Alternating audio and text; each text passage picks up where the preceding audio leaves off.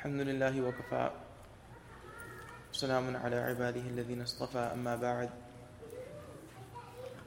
فأعوذ بالله من الشيطان الرجيم بسم الله الرحمن الرحيم قل إن كنتم تحبون الله فاتبعوني يحببكم الله سبحان ربك رب العزة عما يصفون وسلام على المرسلين والحمد لله رب العالمين اللهم صل على سيدنا محمد وعلى آل سيدنا محمد وبارك وسلم اللهم صل على سيدنا محمد وعلى آل سيدنا محمد وبارك وسلم اللهم صل على سيدنا محمد وعلى آل سيدنا محمد وبارك وسلم. The brothers, whoever's staying for the talk, you could just move forward, inshallah.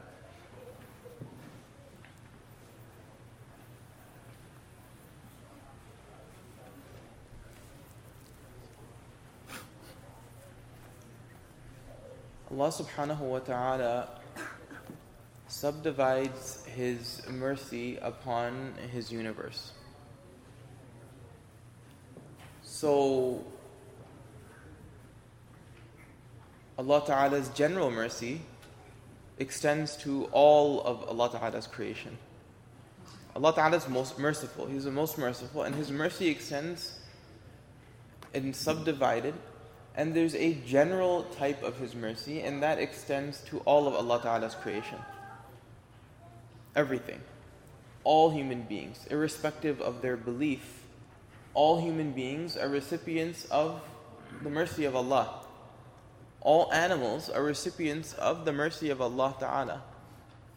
The mountains, the skies, the stars, the moon, the planets. Essentially every single cell or every single atom of this universe is the recipient of a general type of mercy of Allah subhanahu wa ta'ala.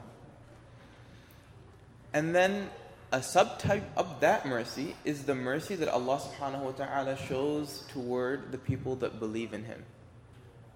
For the believers, Allah ta'ala has a very special type of mercy. Allah ta'ala, for the believers, has an even more special type of mercy. It's a more focused type of mercy that is beyond the general mercy that all of Allah Ta'ala's creation receives. And then there is a subset of the believers who receive even more special attention and mercy from Allah Subhanahu wa Ta'ala. And those are the believers who strive to follow the example of the Prophet Sallallahu Alaihi Wasallam. Individuals who strive to mimic the Prophet ﷺ's way of life and to follow the sunnah, the tradition of the Prophet ﷺ, they are recipients of a very special type of mercy of Allah Ta'ala.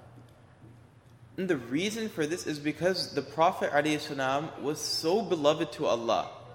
Allah Ta'ala's love for him was so great that anyone who seeks to resemble anything even remotely related to the Prophet ﷺ receives Allah subhanahu wa ta'ala's mercy. So individuals who seek and strive to follow the sunnah of the Prophet ﷺ become recipients of Allah subhanahu wa ta'ala's mercy. You can put it this way, that the more a person aims to fulfill the sunnah of the Prophet ﷺ, the more of Allah subhanahu wa ta'ala's mercy they'll receive. And the less a person seeks to fulfill and bring into their life the sunnah of the Prophet ﷺ, the less mercy they'll receive in their life. This applies to every single aspect of our life. Oftentimes we ask ourselves the question, how can I maximize my closeness to Allah subhanahu wa ta'ala? I'm seeking to become close to Allah. I'm seeking to please my Creator. I'm seeking to develop a lasting relationship with Him that extends beyond the days of Ramadan. How is it that I can maximize on this relationship with my Creator? And the answer is simple. The vehicle, the mechanism by which a person becomes close to Allah subhanahu wa ta'ala and maximizes on their ability to become close to Allah subhanahu wa ta'ala is through the sunnah of the Prophet sallallahu alaihi wasallam. It is through the sunnah, the way of the Prophet ﷺ, by mimicking and inculcating the sunnah of the Prophet ﷺ, that a person is able to achieve the pinnacles of this deen. That a person is able to taste the pinnacle of nearness to Allah subhanahu wa ta'ala. By mimicking the sunnah of the Prophet ﷺ, a person is able to taste the sweets of this deen and become very close to Allah subhanahu wa ta'ala. What's the proof? What's the evidence of this? Allah subhanahu wa ta'ala says in the Quran, in an oft-recited verse, قُلْ إِن كُنْتُمْ تُحِبُّونَ اللَّهِ, that if you seek to love Allah subhanahu wa ta'ala. The Prophet ﷺ is being told by Allah ta'ala to tell us this. قُلْ إِن كُنْتُمْ, if you, the Prophet is saying, as is narrated in the Quran, tell the Prophet, O you Prophet ﷺ, tell them this. تُحِبُّونَ اللَّهِ, if you desire to love Allah, فَاتَّبِعُونِي, then follow me. يُحْبِبْكُمُ اللَّهِ. As a consequence of you following me, Allah subhanahu wa ta'ala will fall in love with you. If you desire Allah ta'ala's love, which is why all of us are here. I mean, we're here locking ourselves in the masjid for some of us 3 days, some of us for 10 days. What are we desiring but the love of Allah ta'ala to descend upon us, so that when we end up meeting Him, it's pleasing to both us and to Him. I mean, why else are we here? Why else are we fasting for 30 days in Ramadan and enduring the difficulties of 17 hours without food or drink, the difficulties of these hot summer days, 90 plus degrees? Why else are we doing this? Why are we standing for 2 hours every single night praying 20 rak'ah of Taraweeh? Why are we doing this? Simply because we desire the love of Allah subhanahu wa ta'ala. We desire His love. And Allah ta'ala so clearly states in the Quran how each and every single person can attract His love. A simple formula. فَاتَّبِعُونِي, follow the footsteps of the Prophet sallallahu alaihi wasallam. Footstep by footstep. Taba'a means to follow in Arabic. Ittaba'a takes on a more extreme form of following, which is to follow in footstep the example of the Prophet ﷺ. Footstep by footstep by footstep. And what results from following the Sunnah? What results from following the Prophet ﷺ? Allah Ta'ala says, يُحْبِبْكُمُ اللَّهِ. Allah Subhanahu wa Ta'ala will subsequently, Allah Ta'ala will consequently fall in love with you. What's the effect of Allah Ta'ala falling in love with the believer? What happens when Allah Ta'ala falls in love with the believer? It comes in hadith that Allah Subhanahu wa Ta'ala, when He falls in love with the believer, He says, in the hadith says, إِنَّ اللَّهَ إِذَا أَحَبَّ عَبْدًا دَعَا جِبْرِيلٌ. But when Allah Subhanahu wa Ta'ala falls in love with a person, He calls Jibreel alayhi salam to him. The angel that brings wahi and revelation to the prophets. Allah Ta'ala calls angel Jibreel alayhi salam to him. فَقَالْ إِنِّي أُحِبُّ فُلَانًا. Verily, I love such and such person. Verily, I love such and such person. فَأَحِبَّهُ. So you too should love that person. When Allah Ta'ala falls in love with a person, He calls Jibreel alayhi salam and says, verily I am in love with this servant, with this individual, so and so, such and such, Zayd, Umar, Aisha, I am in love with that individual, so you too should love that person. And then the angel Jibreel alayhi salam subsequently reports to the heavens and tells everything in the heavens that verily Allah Subhanahu wa Ta'ala loves such and such person, you too should love such and such person. And it comes in hadith that the entire heavens falls in love with that person. And that person on the earth, by everything in this world, everything in this world then begins to honor that person. Everything in this world begins to love that person. Even the animate or the inanimate objects, everything becomes in love with that person. as a result of Allah Ta'ala loving a person. And consequently, if Allah Ta'ala despises a person, He tells the angel Jibreel alayhi salam that He dislikes this person. The angel Jibreel tells the heavens that Allah Ta'ala despises this person. He dislikes this person. So you too should dislike this person. As a consequence, everything in the heavens dislikes that individual. And then that person becomes completely dishonored on earth as well. Meaning that not only, when Allah Ta'ala loves a person, not only does Allah Subhanahu wa Ta'ala's love fall upon that person, as if that isn't sufficient for us. In addition to that, the angel Jibreel alayhi salam is commanded to love us. And in addition to that, everything in the heavens is instructed to love us. And then in addition to that, everything in this world is told to love and honor us. It's one thing to go around and tell the people that you interact with, love me, love me, love me. Go tell your colleagues at work, you should love me, I'm Muslim. Just go to the store and tell the people that you interact with, love me, I have this connection with my Lord. It's one thing to make that statement and try to convince people through whatever tactics you may have that they should like you, they should appreciate you, they should love you. And that'll go a certain distance. It's another thing for Allah Subhanahu wa Ta'ala to tell the angel Jibreel alayhi salam to then tell everything in the heavens and everything on the earth that they have to love you. There's no choice at that point.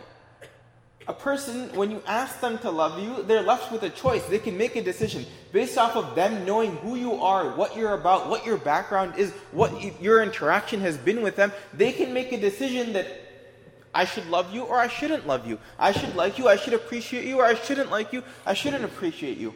But when the angels are telling the rest of humanity, love this person, love this person, love this person, and they're constantly whispering it into their ears, then all of humanity has no choice but to fall in love with us as well.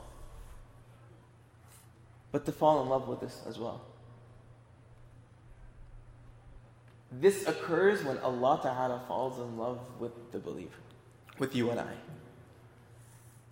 And Allah Ta'ala falls in love with us when we follow the footsteps of the Prophet Sallallahu Alaihi Wasallam. So we should seek and strive to inculcate every sunnah of the Prophet Sallallahu Alaihi Wasallam. Don't ever think that a deed of the Prophet Sallallahu Alaihi Wasallam is just a sunnah. That is something that is optional. That's something that if I choose to bring into my life, I can. If I choose not to, it won't have much of an effect. Clearly, the sunnah is so beloved to Allah that He loves it and He demands from all of His creation to love the person that follows it. We shouldn't take it lightly either.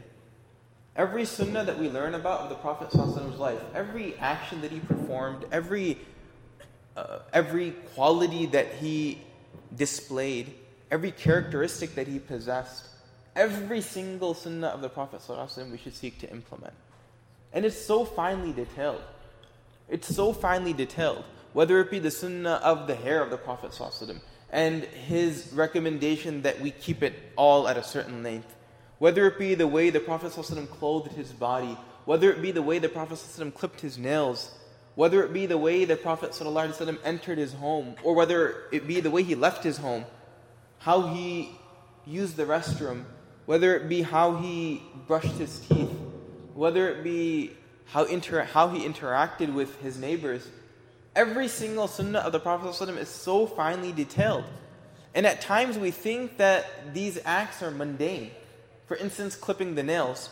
For instance, bathing. We shouldn't do qiyas upon ourselves and apply that to the Prophet ﷺ.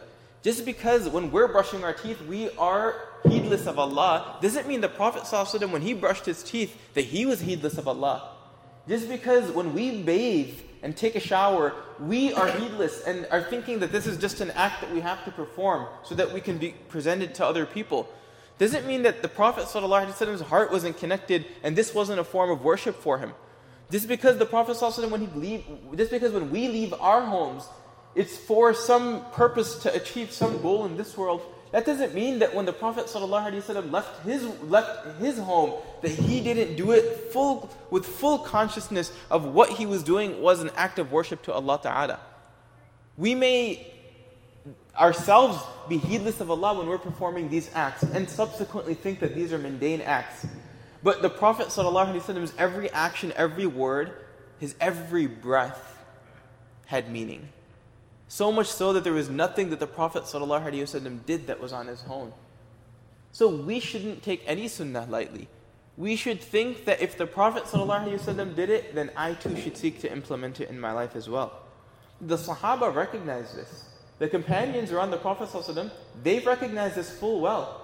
There's a reason why there are companions who narrate in detail what the dress of the Prophet ﷺ looked like. There's a reason that the Sahaba in hadith narrate what the socks of the Prophet ﷺ were like. There's a reason that the Sahaba in detail narrate what the shoes of the Prophet ﷺ were like. There's a reason that they detail in hadith what his ring was like, what his food was like, what the bread was like that he used to eat with, what fruits he would eat, how he would sit, how he would walk, how he would talk. These are all detailed in hadith by those individuals whom Allah Ta'ala is pleased with. They've narrated it and preserved it for a reason. For a reason. Because they recognize the value of every action of the Prophet ﷺ. And they recognize that 1400 years from now, there will be people who believe in Allah and believe in the Messenger who need to know about these details as well, so that they can bring it into their lives, so that in the same way they attained the rida and the pleasure of Allah, 1400 years later, there will be a group of people who too will be able to attain the rida and pleasure of Allah subhanahu wa ta'ala. Yuhibbukum Allah. Allah subhanahu wa ta'ala will fall in love with us. Allah subhanahu wa ta'ala will fall in love with us. So, every single aspect of the sunnah is preserved, and we should seek to implement it in our life. This applies to deeds that in and of themselves are sunnah. So for instance, using the miswak is a sunnah of the Prophet ﷺ. It's a sunnah. The deed itself is a sunnah. This applies to beautifying the deeds that we already perform that perhaps aren't innately sunnah, but also adding sunnah into them. So for instance, learning what these sunnahs are of the prayer.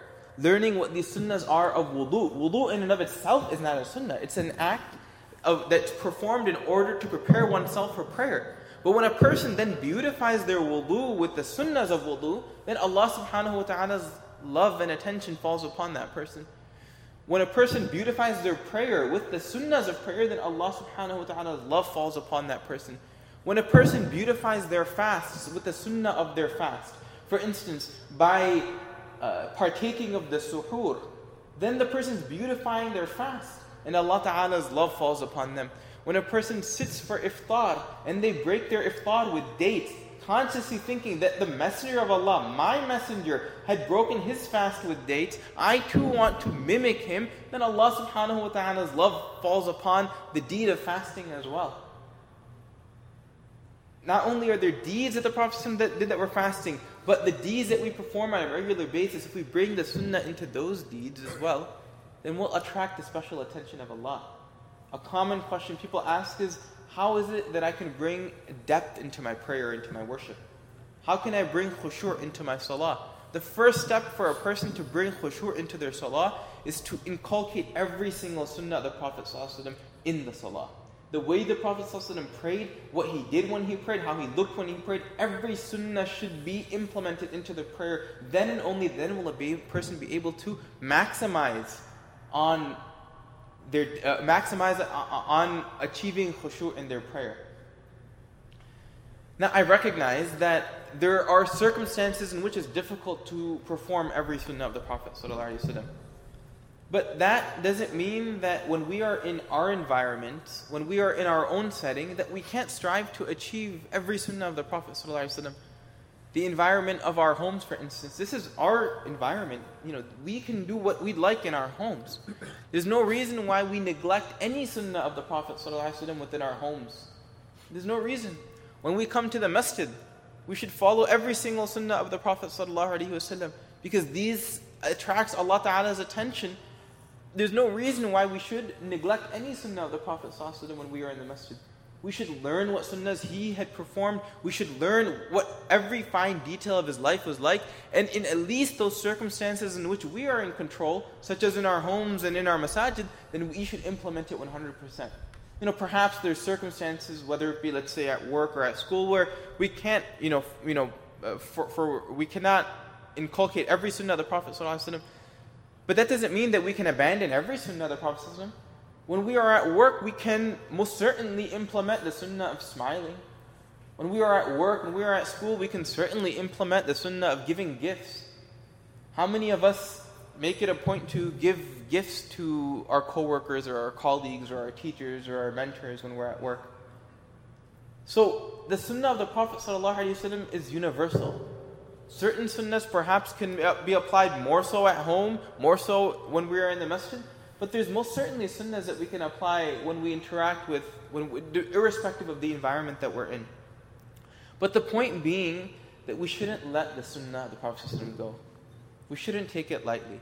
The Prophet ﷺ said in a hadith that's narrated in Abu Dawood, that he said, hold on to the sunnah. Hold on to my tradition with your molar teeth. The molar teeth, the teeth that are in the back. Hold on to it with your molar teeth. The Prophet ﷺ 1400 years ago recognized that this is the strongest that a person will be able to clench. The muscles that control mastication, the masseter muscle, is pound for pound the strongest muscle in the body. And the Prophet ﷺ says, hold on to my sunnah with the strongest muscle of your body. Don't let it slip away. Don't let it slip away. It's going to slip away. It's been predicted. There are hadith that talk about how the deen will begin to wither away with the course of time. But the Prophet ﷺ says, with his sunnah, hold on to it, even if you have to use the strongest muscle of your body, or in particular, with the strongest muscle of your body, hold on to it, preserve it, protect it, implement it, and inculcate it. Don't let it slip away. So for those of us that are striving to become close to Allah, that are striving to earn the pleasure of Allah, and in particular that are seeking Allah subhanahu wa ta'ala's special mercy and Allah ta'ala's love, then we should learn the sunnah of the Prophet sallallahu alaihi wasallam. We should practice the sunnah of the Prophet sallallahu alaihi wasallam. And we should live to love the sunnah of the Prophet sallallahu alaihi wasallam. We don't know which sunnah, at which time, in which place will be accepted and become beloved to Allah Ta'ala. But this is our way of maximizing our nearness to Allah Subhanahu wa Ta'ala. May Allah Subhanahu wa Ta'ala grant you inayat tawfiq to learn the sunnahs of the Prophet sallallahu alaihi wasallam and bring them into our life. May Allah Subhanahu wa Ta'ala grant us tawfiq to recognize its importance and seek to mimic it the way the Sahaba radiallahu ta'ala anhum had mimicked the teachings and the sunnah of the Prophet sallallahu alaihi wasallam. May Allah subhanahu wa ta'ala fall in love with us as a result of us following His sunnah. And may He cause the rest of creation to fall in love with us because of our mimicking the Prophet sallallahu alaihi wasallam. Wa akhiru da'wana alhamdulillahi rabbil alameen.